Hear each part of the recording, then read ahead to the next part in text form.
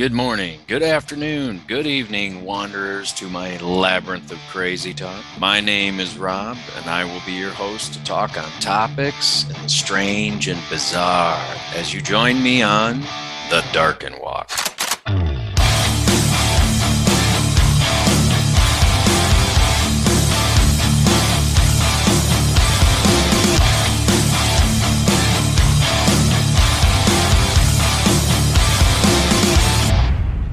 Up until now, all the episodes that I have done prior to this one have involved concepts and theories on some of the things that I think on. Now, in this episode, I'm going to break out of the mold a little bit, and I'm simply going to relay an experience that happened to me, a true story that has profoundly caused me to think outside of the box because it was so fantastical and bizarre that I've never been able to dismiss this because I never truly have been able to figure out what and why this even happened. So without further ado, I'm going to just get into the story. I call this the Darken Walk, a true Revenant story. This is a true story.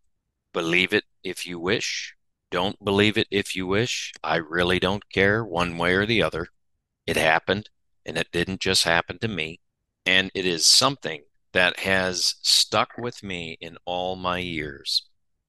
Now, I will tell you that this is all written down so that I could describe it without a lot of ums and ahs and oh and yeah and this, write it out, read from that. So it'll be like in this episode, I will be reading you a ghost story, a true life ghost story. So I'm going now into storytelling mode.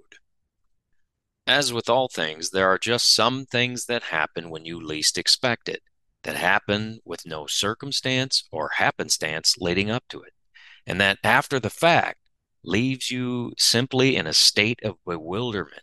But most importantly, happens in the presence of someone else. This is one of those tales. This story takes place in a random neighborhood location on the north side of the town of Alpena, where I grew up. At this time, I have a girlfriend whose home is in the Osneek region, just south of Alpena. It is nighttime, and my girlfriend and I were just spending time together at my house on Merchant Street. Now, we used to go on walks all the time around the neighborhood and just talk and enjoy each other's company. It is one such night that we head out for one such walk. It was a dry, cool, clear night. The air was mild, and all about the neighborhood's activity was still. No cars, no others out and about, just me and my girlfriend strolling along. It was after walking and talking for some time that at one point we rounded the corner of a block somewhere deep into the neighborhoods of the north side of town. That after rounding the corner and passing by the house immediately to our right, the area right of that house opened into backyards, vacant lots, and other scattered houses. The street lamps were dim, so all of the outlying yards were shadowed in the dark of night under the great boughs of big trees. At about the moment we reached the spot where the street lamp's glow faded into shadow, a sound rose from somewhere to our right in the darkened regions of those houses' backyards. The sound was sudden and loud and eerie, and it kind of sounded like this.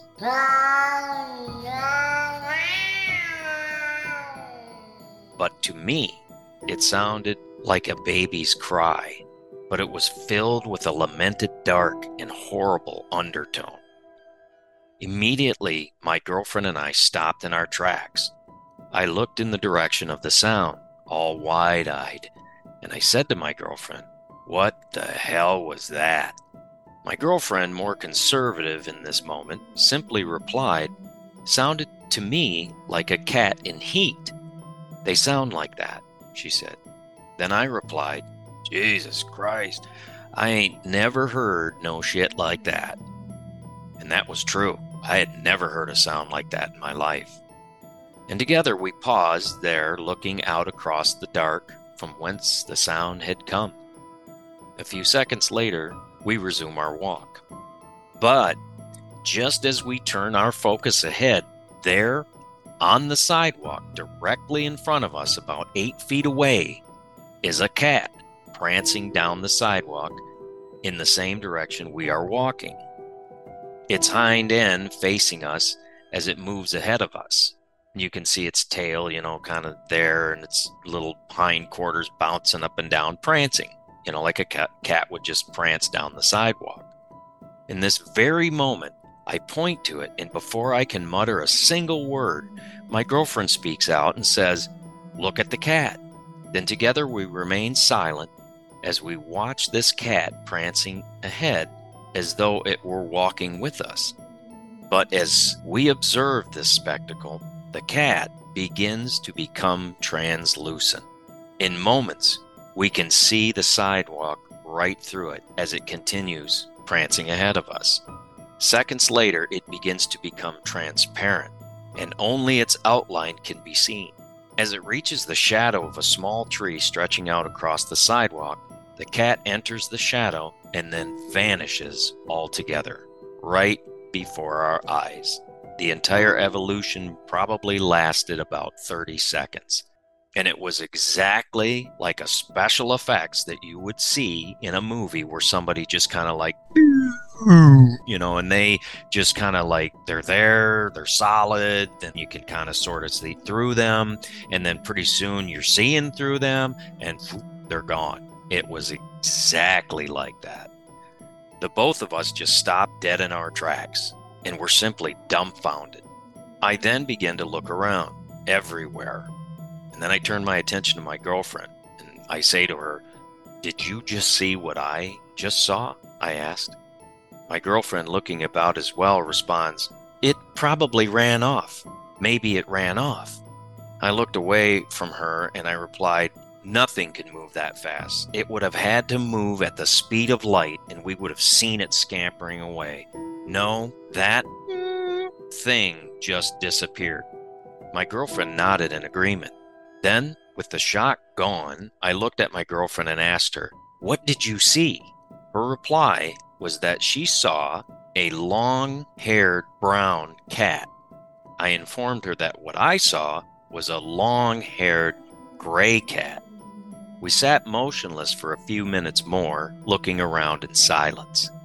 I think at that moment we were just kind of numb and just dumbfounded. We were just like, what the?